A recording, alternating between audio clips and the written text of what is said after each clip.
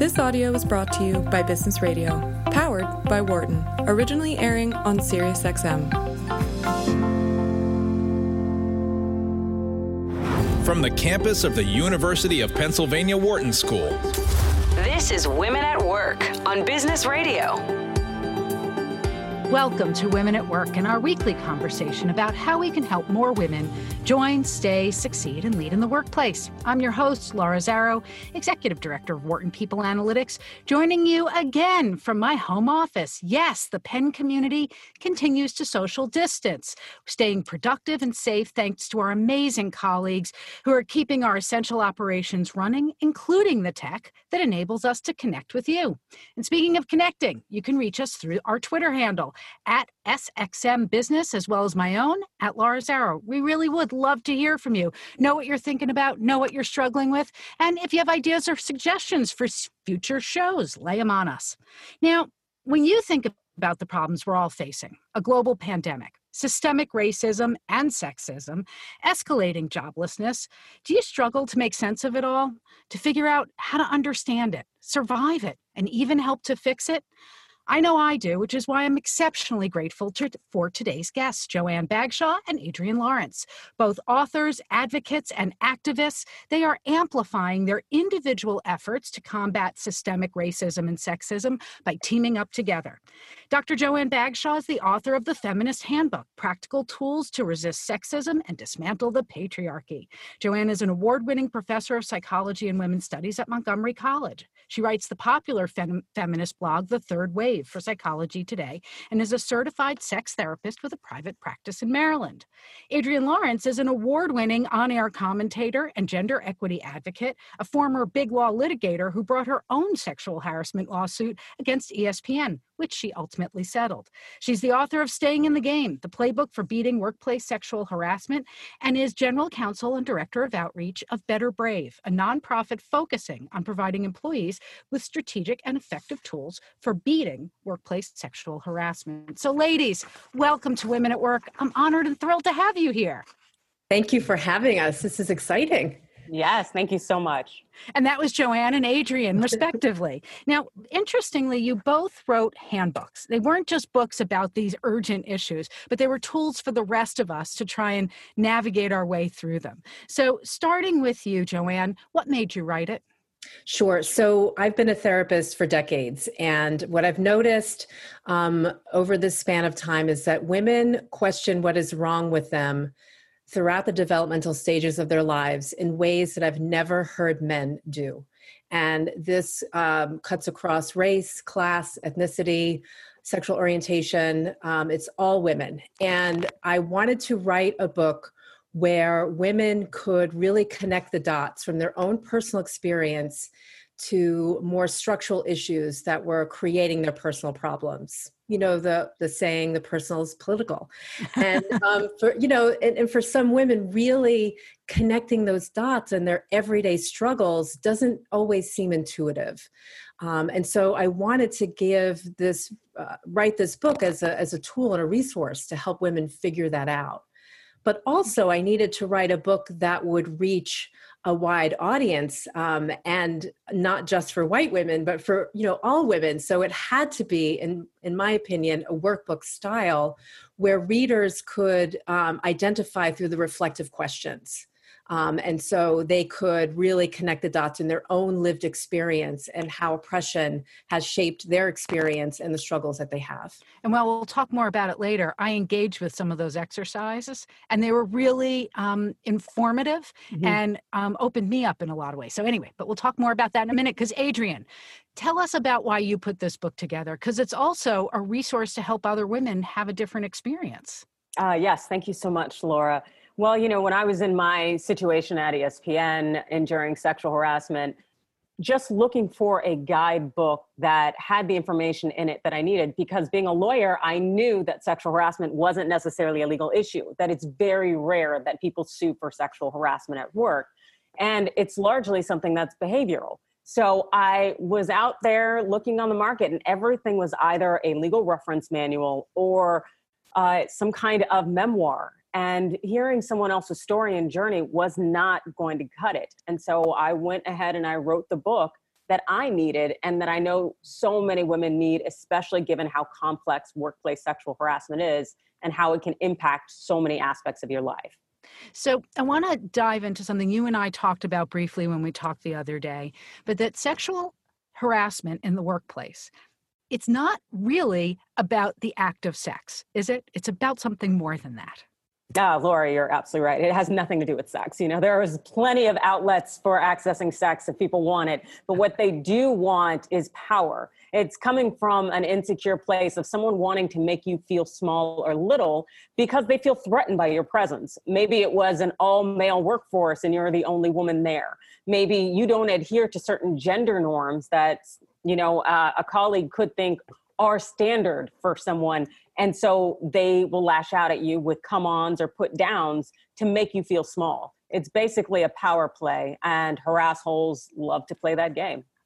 We'll come back to the term harassholes, which is beautiful. But I want to seize on something that you said, and that they're doing it to make us feel small. And Joanne, when you started talking, you opened with this idea that so many of us, so many women start, what's wrong with me? What's wrong with us? Almost as if we live lives where we think we deserve this or we can't help but have this experience.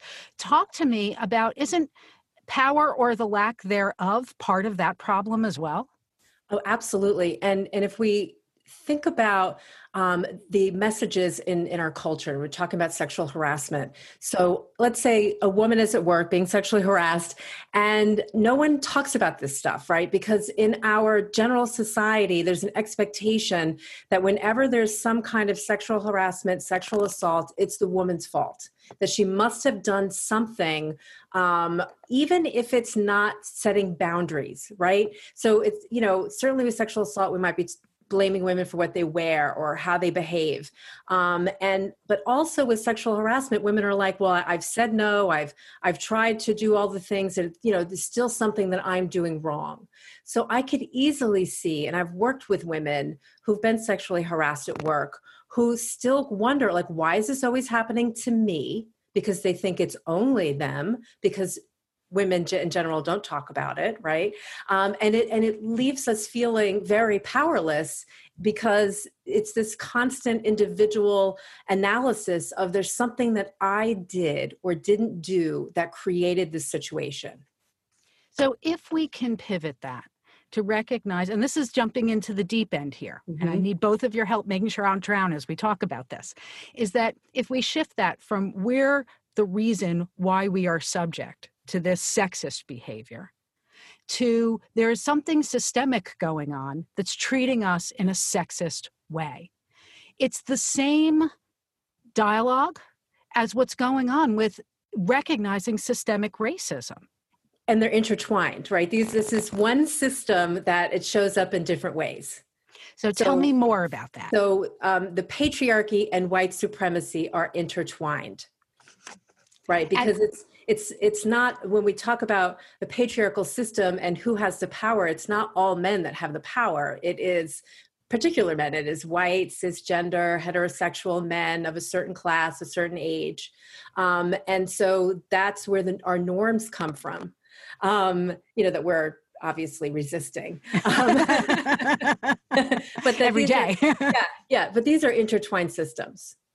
So, Adrienne, in the workplace, this is, we take these systems that we see permeating our society, and it's in every level, from the healthcare that we receive to how we're educated to what opportunities we have. And in the workplace, it crystallizes in some very concrete ways. So talk to me about how you see this connection between the systemic sexism and racism that's in the workplace and how people are experiencing sexual harassment. So we can see it a lot, and it initially kind of manifested in the thought that, you as a woman aren't necessarily supposed to be here. Your job is in the home, and thus you shouldn't be here. Also, there's kind of a mentality that women aren't leaders and that they're better fitting for support roles, and you should let a man do the leading. And so you see little inklings of that in places, but we also see it play out just largely in equal pay, and the fact that pay is unequal. And, that kind of the underlying thought in that is that a man is the breadwinner and you as a woman do not deserve the money for which you work, even if you're performing the same task, because you don't need it. hey, you should have a spouse or a husband. And, nowadays, fortunately, we had the ruling from the U.S. Supreme Court just a few weeks ago with the LGBTQ and extending the civil rights protections under federal law to the professional group, and how important that is, because the reality is as Joanne had explained, is just by living your life, LGBTQ are often thought as breaking those social norms of the cis hetero white male. So this thought that if you are a gay couple, you are not acting in a way that is a traditional, normalized cis relationship, and thus you must be punished for it or treated lesser than. And so it plays out every day in the workplace in very undermining, very little ways. But it's, as Joanne pointed out, part of the structural system in which we live in, with these ideas of norms that should govern how we behave. So it sounds like there's two awful ingredients or companion realities that are intrinsic to this. One is this dehumanization, that you don't deserve this, you are not worth this, you're not entitled to this because of who you are. Whether that's because you are a woman, you are a Black woman, you are a trans woman, anything other than being the dominant group, it implies a lack of your own value as a human being. And then there's another part of it that seems like it's power-driven. It's about, I don't want you taking away my power. Where do you see the balance of these two things in the workplace? And then, Joanne, I'd love it if you talk about how this then affects the way that we operate as individuals when we live this way. Well, it's a lot of stress, actually. And I did want to go back and point out something about leadership style and how that also shows up. And I've had that experience myself, in a workplace where there's an expectation of how leaders should be, which is top down, dominant, hierarchical, telling people what to do, right? And so that's not my leadership style. And so when I've been in a situation where I lead from the bottom up, where I give people space to make decisions, and having my own leadership questioned, right, as wrong, and actually having male colleagues say, what are you doing? This is completely wrong. How are you even a leader? Right. And yet the reality is that everything that was occurring was beautiful, but they felt uncomfortable because they didn't know what to do. And it wasn't their style. It was out of their comfort zone. And I think that plays a role too, when we're looking at sort of like the consequences of just showing up and being ourselves as women in the workforce, right? And so we do things differently, and it does threaten men in many different ways, even just, the way that we might communicate about things or make a leadership decision. So, Adrienne, of these, it seems these multiple factors, the fundamental respect or lack thereof for another person, and anxiety about your own power position, and then a discomfort with ways that are different from yours. How do you see these things factoring into the sexual harassment that is an epidemic in the workplace? Oh, it's a significant factor in terms of how it comes in. Because, maintaining that sense of dominance and having your culture, your way, people who look like you, be the individuals who are leading and who are calling shots and deciding what happens and what doesn't happen and who's present and who's not present. That is it's just so ingrained in so many people, and they built their identities around it to the point where they cannot be open to the presence of others. And, sure, occasionally they may allow it, but at the same time, they will find ways to minimize, degrade, undermine, just so that they can really feel comfortable by just having that homogenous group. And it's very unfortunate, especially because there is a plethora of research showing that the more diversity you have in your workplace at all levels, the more productive and financially lucrative your business will be. And yet people would rather, hey, let me just have this group that looks like me because I feel comfortable. So as far as I'm concerned, this is a real problem with insecurity, and it's an expensive one. It is indeed. By the way, for those of you who just tuned in, this is Women at Work on Business Radio here on Sirius XM, channel 132, and I'm your host, Laura Zarrow. I'm talking with Joanne Bagshaw, author of The Feminist Handbook, and Adrienne Lawrence, author of Staying in the Game. So as we talk about this stuff, which we know has been painfully true for a really long time, fortunately coming into public discourse in a way that's long overdue. One of the things that we also know is not everyone is, shall I say, guilty, consciously guilty, but everyone has room to learn and grow. How do we help people learn to see these challenges, see these mistakes, see this, these systemic problems and change, and move into a place of self-awareness and allyship? Joanne, you're the therapist on the team. Why don't we start with you? Well, to get people to change, they have to be motivated to change, right? So first of all, we can't ever make people change by telling them you need to change. And I don't think that shame really works. Not that there are times that we all, particularly on Facebook or something, feel like we want to write that comment, but shame doesn't necessarily work. But finding some way to, if we can connect with people to motivate them to change. And I discussed that a little bit in my book when I'm writing about how to handle microaggressions. So one way is to create cognitive dissonance in other people, right? So we don't like to be uncomfortable with our, our thoughts and our behavior, who we think we are and how we act.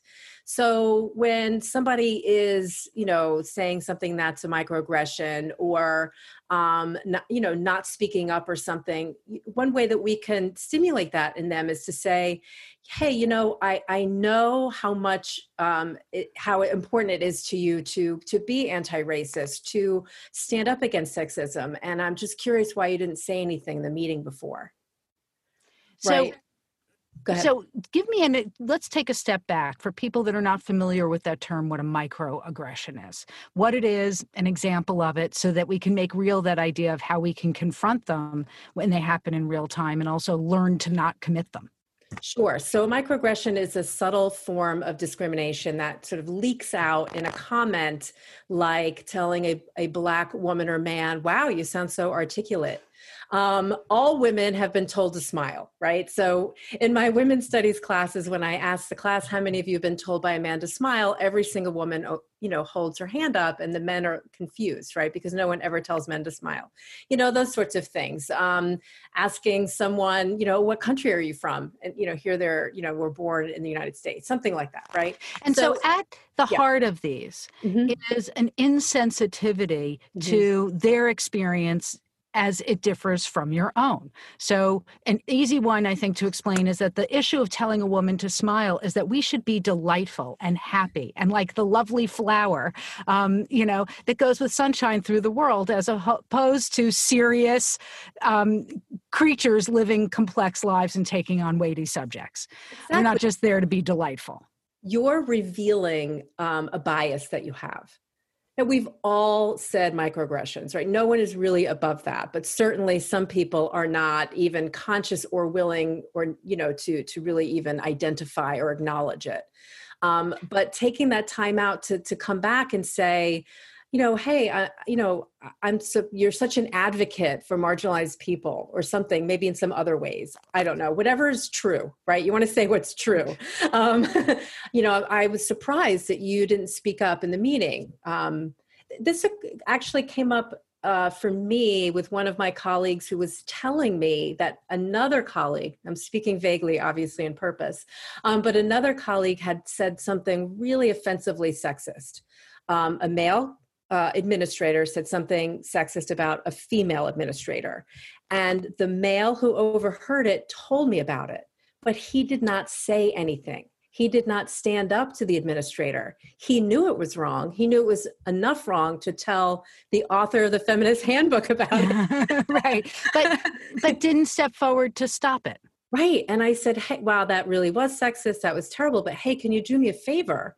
The next time that you hear that person saying something like that, could you speak up and say, hey, that's not cool, whatever. It doesn't even have to be, an outstanding statement, but even just some kind of pushback, like, that's not cool, or that was sexist, or what do you mean by that? Adrienne, in the workplace, there are microaggressions, and then and it's almost like it's a grayscale that moves into the grotesque misconduct that comprises sexual harassment. Especially going back to some of what Joanne wrote about in the book and the motivation of what's wrong with us, and also how we can know that our own individual experiences are not unique to us, but a little more global. How in the workplace can we sort when we're experiencing those microaggressions and when they start to show us a pattern that's adding up to a hostile workplace? All right. So when we think about hostile workplace, foremost, it's largely a legal term. And that one is just so difficult to meet.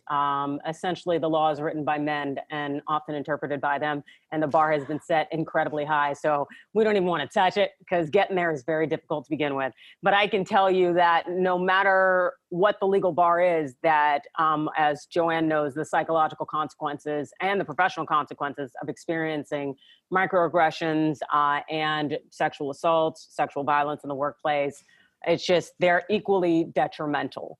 And so you have little things that could be kind of, as Joanne hit on, you did a really good job on that report for a woman. Those kind of that reveal implicit biases that are problematic to someone calling you the C word or groping your breasts. And regardless, it creates an environment in which you are demeaned, where you are berated, belittled, and it starts to eat at you psychologically, and it can manifest itself in terms of your work performance, in addition to your mental health. And it can manifest itself on the other end when it comes to how you're paid, how you're treated. But being in an environment where you are essentially being torn down, even in the littlest slights, that can be extremely problematic for all aspects of your being. So I want to probe that a little bit more, because the problems are enormous and they're pernicious.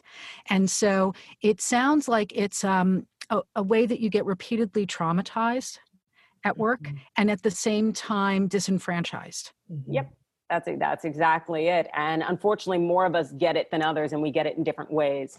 For instance, research has shown that white women get more put downs, maybe snide comments and microaggressions tearing you down, whereas Black women get more come-ons. And that's a feature of the legacy of slavery and Black women being hypersexualized and our bodies being seen as just walking Jezebels, essentially.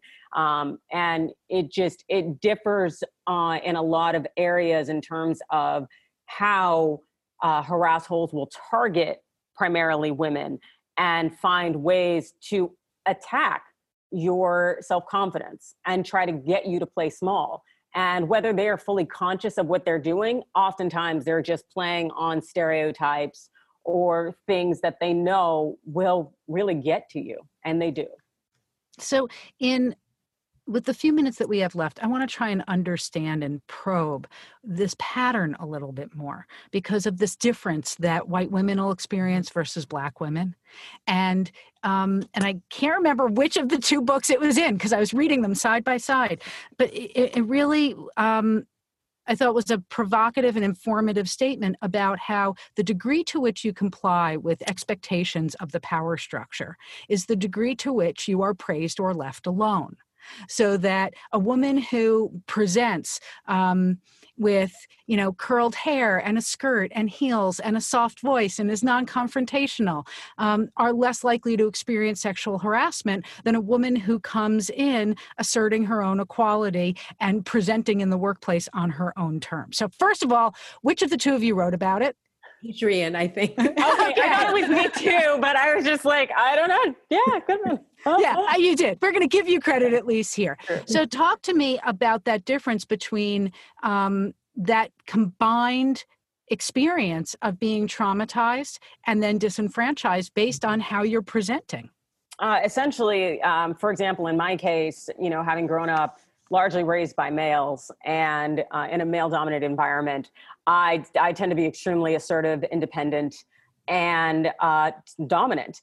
And as a result of that, even though the fact that I wear skirts all the time and appear hyperfeminine, it does not matter. It is about my persona and how it threatens kind of this male-dominated cis patriarchy. And so as a result of that, when they come at me with sexual harassment, whether it's the come-ons or the put-downs, it chips away at me just a little bit more. And so that I become self-conscious, I become afraid, I become fearful, wondering what I'm doing wrong. And as a result, I play small. And I become the person that they want me to be, which is a person that is not threatening to them. But that becomes problematic on various levels, because there is only so much of yourself that can change without what the consequences of PTSD, depression, anxiety, and all the things that also spawn from sexual harassment. So there will always be that underlying part of you. And this is an especially important issue in part because the next generation coming out, Gen Z, they are more dominant, more assertive, more independent women. And so as they enter the workforces, and also as most traditionally male-dominated work fields and occupations become open to them and they enter them, there's going to be a significant clash. And these women are going to have to be prepared. Adrienne, you were talking about the intense toll that it can take on us when we experience that kind of pernicious sexism and racism in the workplace, particularly as the form of sexual harassment. This has always been an issue in the workplace. Why are you so worried about it right now? Gosh, I would say that I kind of just woke up to it being a significant issue as I was in an ivory tower practicing law for a while. And then having the experience I did in terms of moving to ESPN, I realized what it's like in the real world. And then now we have a situation where there's considerable social uprising in COVID-19. So compounding that, where, you know, you looked at what COVID-19 created, where you have this job scarcity environment. You also have people are no longer in these professional norms and setups in an office or a workplace. Most people are operating from home, and people don't know what their professional futures are going to look like. On top of that, with this social uprising and these check on companies for not hiring Black employees or mistreating them, and they're pushing for a shift and a change. Essentially, what you have is power being shifted and taken away. You have a lot of people insecure about their professional just longevity and the future of their careers. Also, you're having a push for more people who have been marginalized and mistreated in the workplace to get more of that opportunity and power. So you're going to have harassholes who have generally enjoyed this opportunity to be able to harass and mistreat people with impunity, feeling insecure about their jobs and losing a lot of power. So on top of the normal, unfortunately, the basic kind of sexual harassment that goes on at all times, we now have this environment where it's just going to be rampant with harassholes wanting to reclaim their power in light of COVID-19 and this social uprising. Joanne, in the research we've done at Wharton People Analytics, we've seen it reinforced that when people are confronted with, say, diversity training, and you were, I think, alluding to this kind of dynamic in the first half hour, it makes people feel bad about themselves, and they often will push back even harder on the very thing you're trying to teach them to leave behind or eradicate.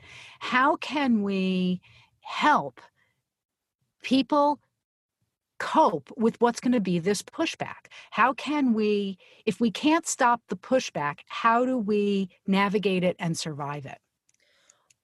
Well, we have to role model it. So,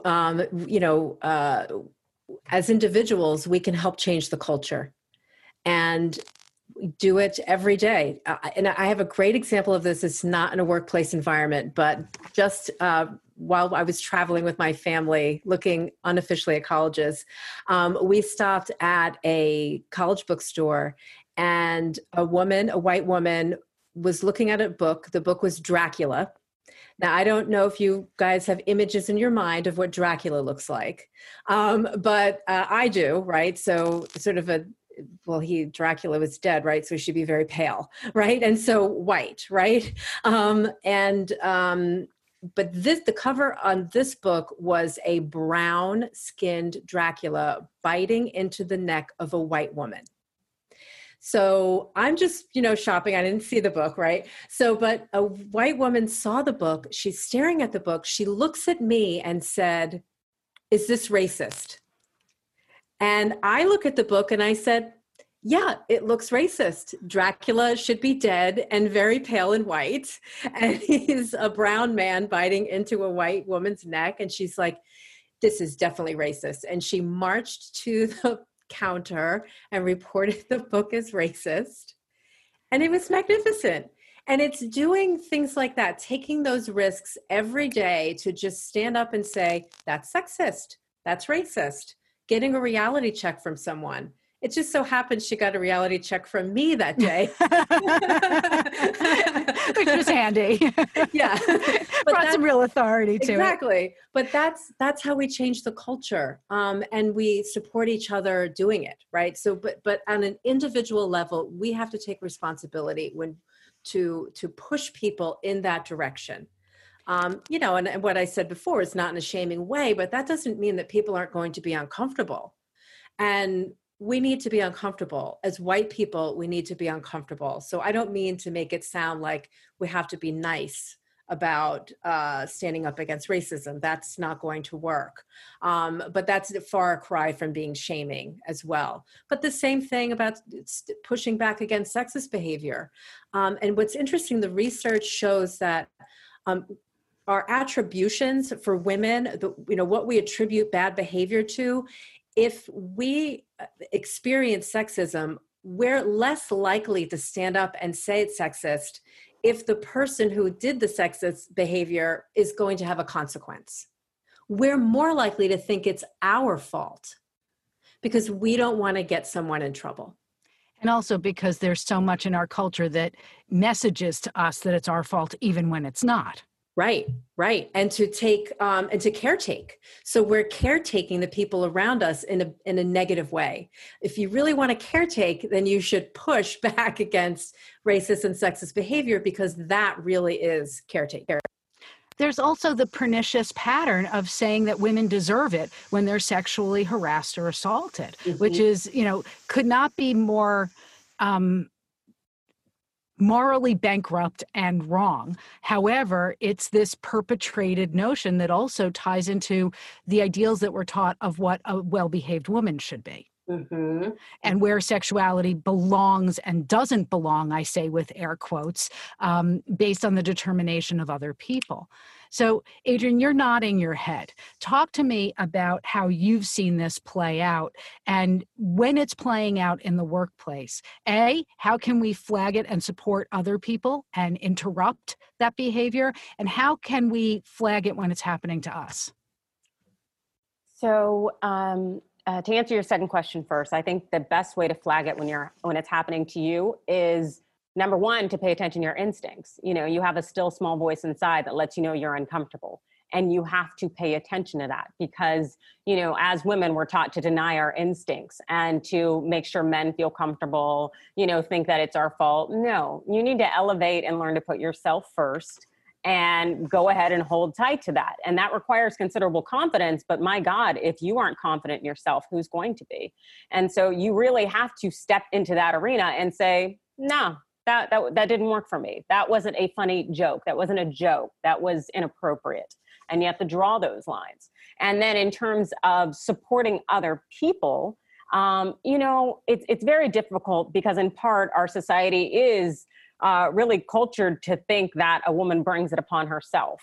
And then also we have the dynamics of the workplace and people not wanting to mess up their paycheck. And so they will often, unfortunately, as research shows, they'll often abandon you in a sexual harassment situation unless there is kind of a camaraderie. But what you should do is truly be an ally, which is speaking up. If you see someone being made uncomfortable, using whatever privilege or power you may have to intervene in a situation, offering someone to go to human resources if they opt to do that, offering to go with them, but essentially doing unto others. It'd be really great if we had a little bit more of that and a little less thoughts of self-preservation. Here. So there's a lot to tap into there.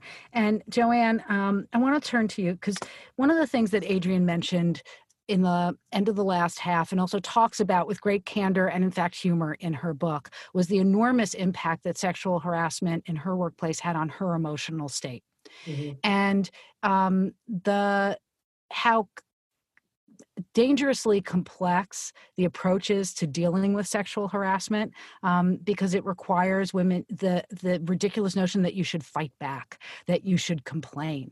And you articulate in the book, Joanne, that there's fight and there's flight, but there's also silence as a very natural reaction, particularly when people are experiencing assault. Could you help us understand that and why it exists, what it is, why it exists, and what we can do about it so that we can give women voice? Yeah, thank you. So that's a great point to bring up. And we don't always talk about that. We talk about fight or flight, but that we also have a freeze response. And that is just rooted in our nervous system. And I've worked for many years with rape victims, and this comes up so frequently because we think we know how we're going to react when something stressful or traumatic happens. And I've had many, many women say, I've always stood up for myself. I've always thought of myself as a fighter, and I don't know what happened, but when he grabbed me or when he touched me or when this happened, I froze. And I don't know how to explain that to my parents, my family, my husband, the police. And unfortunately, it's our lack of understanding of how the nervous system works, in pop culture, to understand that that is a natural response. Your body is protecting you in the moment by doing what it thinks in its wisdom is going to keep you the safest. Many years ago when I was in graduate school at John Jay, actually, where Adrienne also went. One of the classes that I took was on trauma, and we watched interviews of serial sadistic rapists. And those, it was disturbing, by the way, but they reported and they would speak about the victims as if they owned them, like my victim, that sort of language. They reported that if their victim fought back in any physical way, it would make them want to hurt them more. So I always use as an example when I work with rape victims who, or even sexual harassment victims who are like, why did I freeze? That is your body's wisdom. It's keeping you safe in the moment. It doesn't mean you can't go back and do something different. It's not like, you survived, you're safe right now. And that was the most important thing. And what you do now, could be very different. Unless you take military training, martial arts training, you may not necessarily know how or could be able to control how your nervous system is going to respond. So, Joanne, is that response in our nervous system? And I'm going to bring it down to something slightly less intense, but I want to connect the dots to the microaggressions and growing harassment in the workplace. Mm-hmm. I've had the experience of somebody saying something utterly appalling to me. Mm-hmm. And I can talk a lot, and then I can't get a word out of my mouth. Sure. That thing where you remember afterwards, I wish I had said X, Y, and Z, but you're in that moment so shocked, so horrified that you're left speechless. Mm-hmm. And part of it is that with me, it's usually when it's happening, when I've experienced, sexual harassment in the workplace. Yeah. So is that an aspect of it in less dangerous circumstances? Absolutely. Your nervous system doesn't know the difference between less danger, that nuanced danger. It just responds to danger. So Adrienne, when this is happening in the workplace, it seems like every day we're experiencing things, unfortunately, and there are women who have this throughout their careers, where we can't respond in the moment, but we have to respond afterwards. How can we do so in the safest, most productive way? Laura, that's a really good question. So one of the things about the workplace situation is that they tell you, use HR, use our policies, use this and that. So they essentially, and will defend you or stand up for you. Because if we were in a bar, whole different system. But because you are in a workplace, the thought of that you have that protection mechanism in there. So there is this thought of less fear other than the potential of losing your job and facing retaliation. But if you are in a situation where you need to handle it yourself, then as I kind of lay out in the book, there are various ways to document and to get essentially confirmation of maybe an encounter you had to eliminate the he said, she said situation, and to convey to that person that it was not okay what they did, but also to make sure, again, that you're not in a situation where that person is going to lie about the circumstances and what happened. And so that might include sending, a warning email documenting, hey, I didn't appreciate when you did this. And then the next one saying, hey, I'm going to have to proceed as follows in the event that you continue to do these things.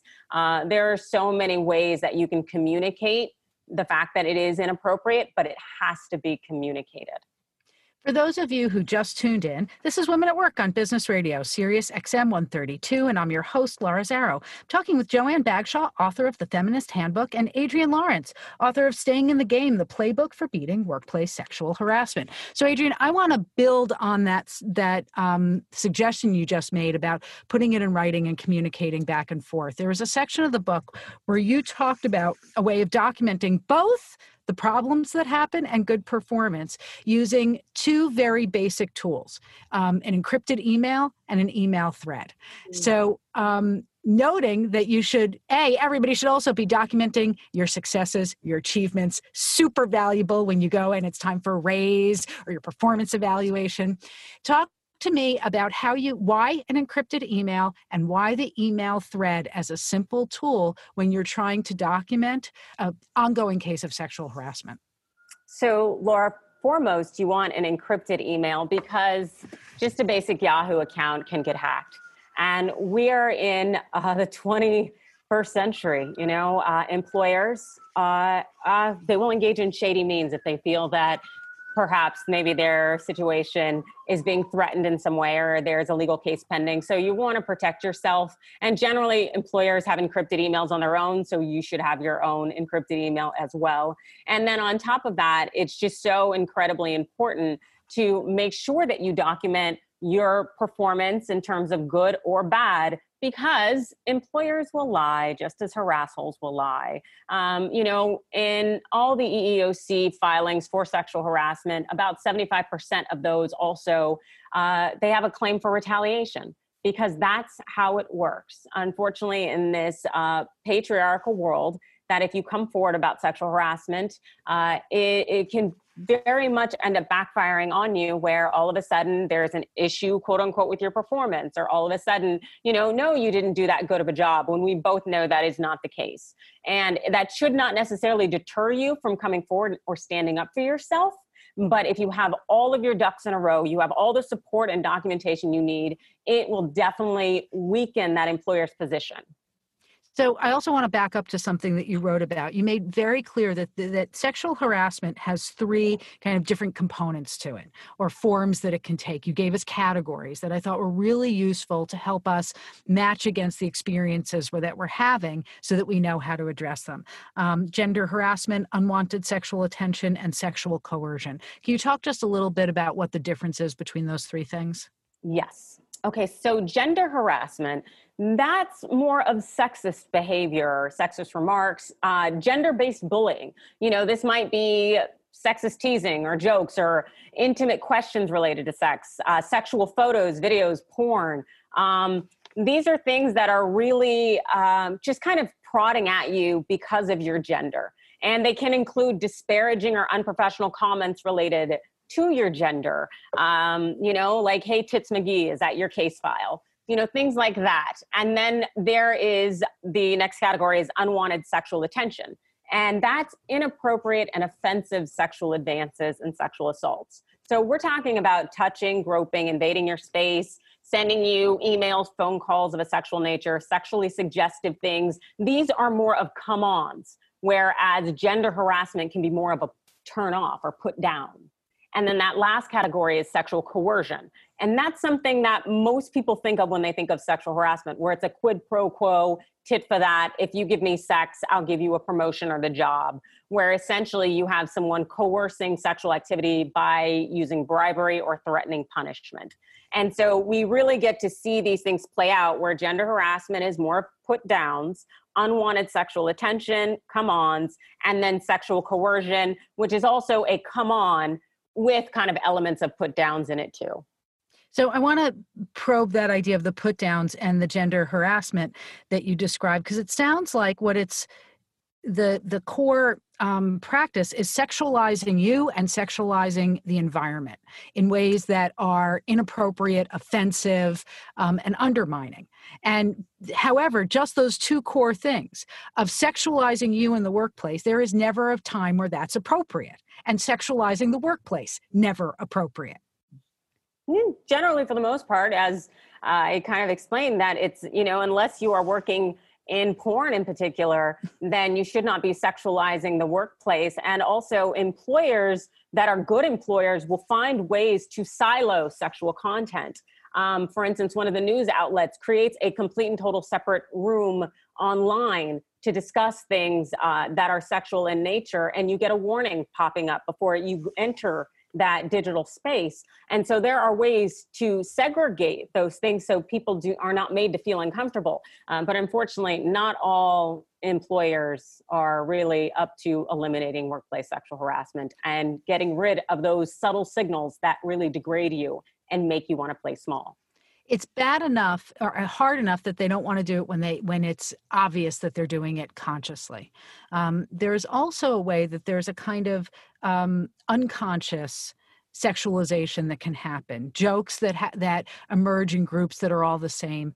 Joanne, in an effort to increase our ability to be effective allies, to wake up to these things, and your book was full of lots of different exercises, what are steps that people can take who want to start tuning in to the unconscious ways that they're contributing to this in the workplace? I think the first start is with yourself, right? If you really fully know yourself, the experiences that you've had, the biases that you have, the stereotypes that you carry around, then you can see that in other people. We're limited by our own self-knowledge, right? So the more insight that we have, the more understanding we have of other people. And this really comes from my therapist training, obviously. So I have to say, I'm consuming business books, cultural books, all kinds of information on how to understand these problems in our society. Yours was one of the first where I was guided to do a little meditation and self-reflection. Talk to me about why you put those exercises in the book, and just a little bit on how people can start to use that kind of practice to invite these insights. Sure. So in particular, I use somatic meditation in the book. And so that means a focus on your body. And I do that because we're talking about oppression and different types of oppression. And one effect that oppression has on us as individuals is that it disconnects us from our body and our feelings. And so, if you really want to do introspective work and work on yourself, you have to be present. You have to be in your body. That not only helps you know yourself and feel feelings that perhaps you haven't wanted to feel, but it also helps you stay present in the world to see what's going on around you, right? So it's sort of a dual skill to learn, right? In that it helps you with understanding yourself, but also staying present in the world and seeing and knowing what's going on. Just as a small example, and I don't remember whether this was what I was specifically instructed to do or it was just the byproduct. I was going through one of the exercises and I realized that I was nudgy, I was fidgeting, all of a sudden couldn't sit still in my chair. And then I read in a section that those were signs that I was being made uncomfortable by the things that I was realizing. And to be perfectly honest, part of what I was pondering was, could I recall times that I had unintentionally made those microaggressions. And I remember at a time that I'm enormously embarrassed by. I don't know if I can apologize enough, where I was trying to celebrate a Black woman entrepreneur that was on campus to speak, and I mixed her up with another Black woman entrepreneur. And it was that microaggression of not seeing somebody for who they really were. And I, in retrospect, am mortified. And as I was going through this exercise, I felt all that tension rise up. So what do I do with that? As an example, just with the few minutes that we have left, if we're going to own our missteps, we're going to tune into the places we need to grow, how can we go about that? So one thing that mindfulness meditation teaches us is to be non-judgmental about our feelings and experience. So when you feel racial shame, which is what it sounds like you felt, is to allow yourself to feel it without judging it. Okay, this is racial shame. It's uncomfortable. I hate it. I don't like the way this feels. And this is the way it feels. So I'm familiar with it. I know it. You become more resilient and able to deal with it. So when we're in a situation where we make a microaggression, and as white women, we are going to say microaggressions, right? So you feel it, you know it, it's happening in your body, you've gotten used to it, you're not going to shame yourself. When you're more comfortable, it gives you that resiliency to then repair, to be able to, instead of being bogged down with your shame, to say, oh man, I'm really sorry. I just said this thing. I apologize, and to own it and repair it. And so that gives you resiliency to racial shame the more that you feel it. So I don't want to say move away from those feelings. I want to encourage people to be more familiar and comfortable with them.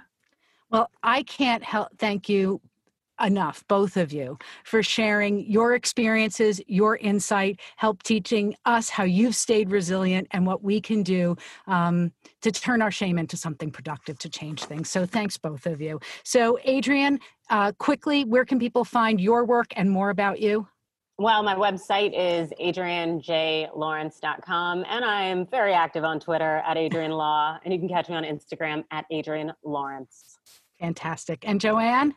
Also, my website is joannebagshaw.com, and I'm more active on Instagram, so you can find me there.